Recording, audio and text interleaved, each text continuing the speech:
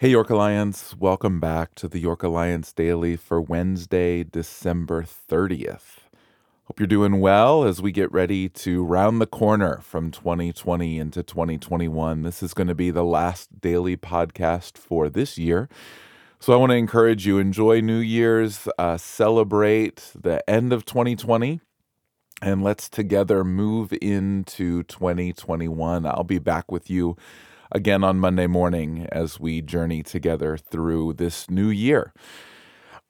It's interesting to me, the parallel between New Year's resolutions, the kind of the subconscious way that we all look at the opportunity of the new year, and the character of Jesus that's growing in us. I think about some of the common New Year's resolutions. We determine that this year we're going to lose weight, or this year we're going to get in shape. This year we're going to be more organized. This year we're going to read more books. Whatever it is, there's dozens of those common New Year's resolutions. And see, here's the thing. If it was as easy as making that decision, we would have done it years ago. If all I needed to do was determine that I wanted to lose weight, well, then I would have lost weight. But the problem is none of those things just happen. They require a day-by-day, moment-by-moment decision, not a point-in-time decision. Now, the point-in-time decision is important. It needs to happen at some point, but it doesn't happen because I made that decision. Just imagine if you every New Year's could determine, all right, this is what I'm going to do this year. And it just happened that way. But what we all find, and of course the big joke about New Year's resolutions, is they typically last a week or two until that first lazy Saturday, until that first chocolate cake, until that first ability to when things get busy and the organization goes out the window, whatever it is, it happens until the crisis occurs. And the same thing is true with the character of Jesus being formed in us. We long to, subconsciously, but built in by the culture around us, we long to wake up one morning and find that we just know the Bible by osmosis. That we woke up and we could start to recite the prophet Isaiah. You know, we woke up and the Psalms were just running through our head without ever having spent the hours and hours and hours that it takes to truly know the Scriptures. We just wish it would just happen. We wish that we would wake up one morning and find that we've become holy. Like, just magically, like, I don't respond in anger anymore. Like, magically, when something happens, I no longer have those desires. I no longer have that response. In fact, you could actually say that we have a whole theology built up around that idea. The beginning verses of Galatians chapter 3, Paul talks about how the sanctification process, the growing into the character of Christ, happens just as much by grace as salvation happens by grace. And so there is a whole line of theology that interprets those verses as saying that holiness will just happen, that we will just, by the Spirit of Jesus, be made holy.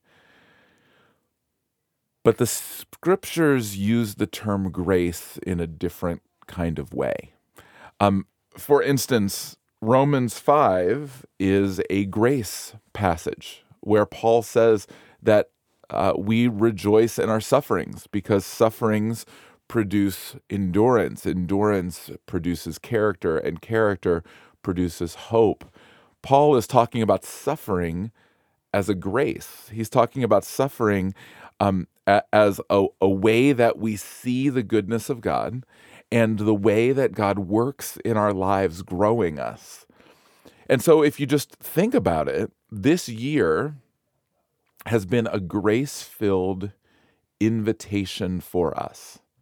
an invitation into the Christ likeness that we long for, an invitation into the character of Jesus being formed in us. And the beauty of it is the invitation isn't over yet. There's still time to accept the invitation. It's like a party that's happening way in the future, and the RSVP hasn't passed yet. You still have the opportunity, I still have the opportunity to step into that invitation. Psalm 1 at the beginning of the Psalter talks about a tree that has deep roots and grows up tall and straight and strong. That the follower of Jesus, the one who is a deeply devoted person of God, is like that tree. Isaiah chapter 61, in the famous prophecy that Jesus quoted at the beginning of his ministry, that the Spirit of the Lord is upon him and all of the things that would come. The end of that flow in verse 3 says that they will be called oaks of righteousness. Now, who doesn't want to be called an oak of righteousness? Like, who is not in favor of becoming this tall, straight, beautiful tree that is grounded and unshakable because of faith? We all want that. But trees, oak trees, aren't like Jack and the Beanstalk. We don't wake up one morning and find that oak tree is now towering over us and it wasn't even there yesterday, or it was a small sapling yesterday. Oak trees grow very, very slowly over a long period of time. And before you know it, but in a way that is unobservable day to day, week to week, month to month, even year to year, the tree has grown, but it's grown slowly over a long period of time. I came to this wild realization back in September. Pastor Mike was leading our staff through what we call Staff Sabbath, the first Tuesday of the month. We tend to shut everything down and we just worship and pray and debrief with one another, but more on a heart perspective than a church business perspective. And Mike was leading us through a meditation, and honestly, I can't even remember what the meditation was, but I had this realization in that moment that I turned 45 over this summer. For some of you, that seems old. For some of you, that seems young. But I recognized that I had been in ministry full-time for almost 20 years, and that I was the kind of person that my 25-year-old self was sending emails out of the blue to say, hey, I'm looking for somebody who could be a mentor to me in ministry, somebody who could help me learn what it means to be a pastor. I sent lots of those emails when I was a young pastor. I was been privileged to have many godly men who have walked alongside of me, who have encouraged me, men who have been part of the York Alliance body, men who have been in full-time ministry all over the country, who have invested time into me. And I realized that now all of a sudden I'm in that place, that I'm the person, becoming the person who would be on the receiving end of those emails. And I wondered, am I ready to be that person? Has Jesus been formed in me to the level that I have anything of value to give to someone else? You and I are being invited to that same thing. We are building now who we will be then. And we're doing it in hundreds of little decisions. It's not the big dramatic decisions. It's the day-by-day, moment-by-moment decisions. A great athlete is made great on the slow Tuesday when they don't feel like getting out of bed in the morning, on the quiet Saturday when they would rather sit and hang out with family rather than go train. It's not on race day.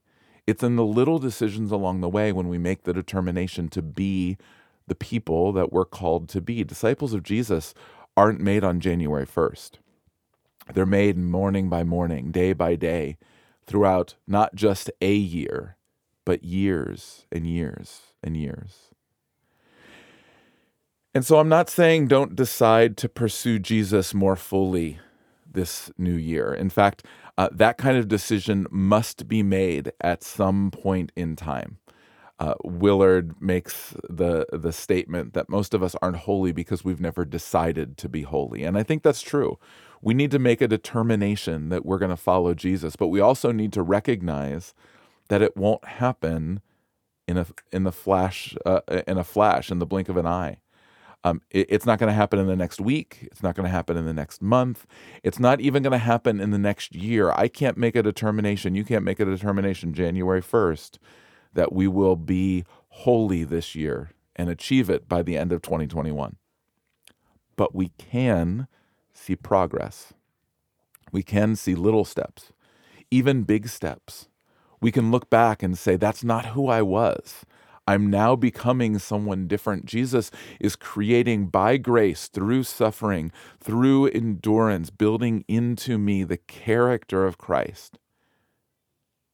I can see it happening. But being an oak of righteousness will take a lifetime. And so let's do it. Day by day, moment by moment. And now is a great time to start.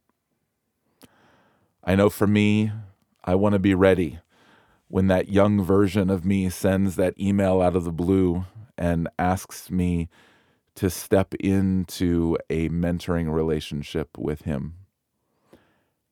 And I hope that you're ready as well, because whether it's as a pastor or as a mom or a dad or as a professional in whatever vocation you're in, there will always be those who are looking at us to see, what's it look like to be a follower of Jesus as I live this life? May we be oaks of righteousness. Thanks for tuning in for a longer podcast today. I pray that the grace and the peace of the Lord Jesus Christ would rest upon you, dwell deeply within you, and flow from you today, through this weekend, and into 2021. I pray that we would make determinations, point-in-time decisions, that would lead to the long obedience in the same direction. Those little decisions, moment by moment, that would make us into the people that Jesus is calling us to be. Have a great new year. I'll look forward to seeing you and talking to you in 2021.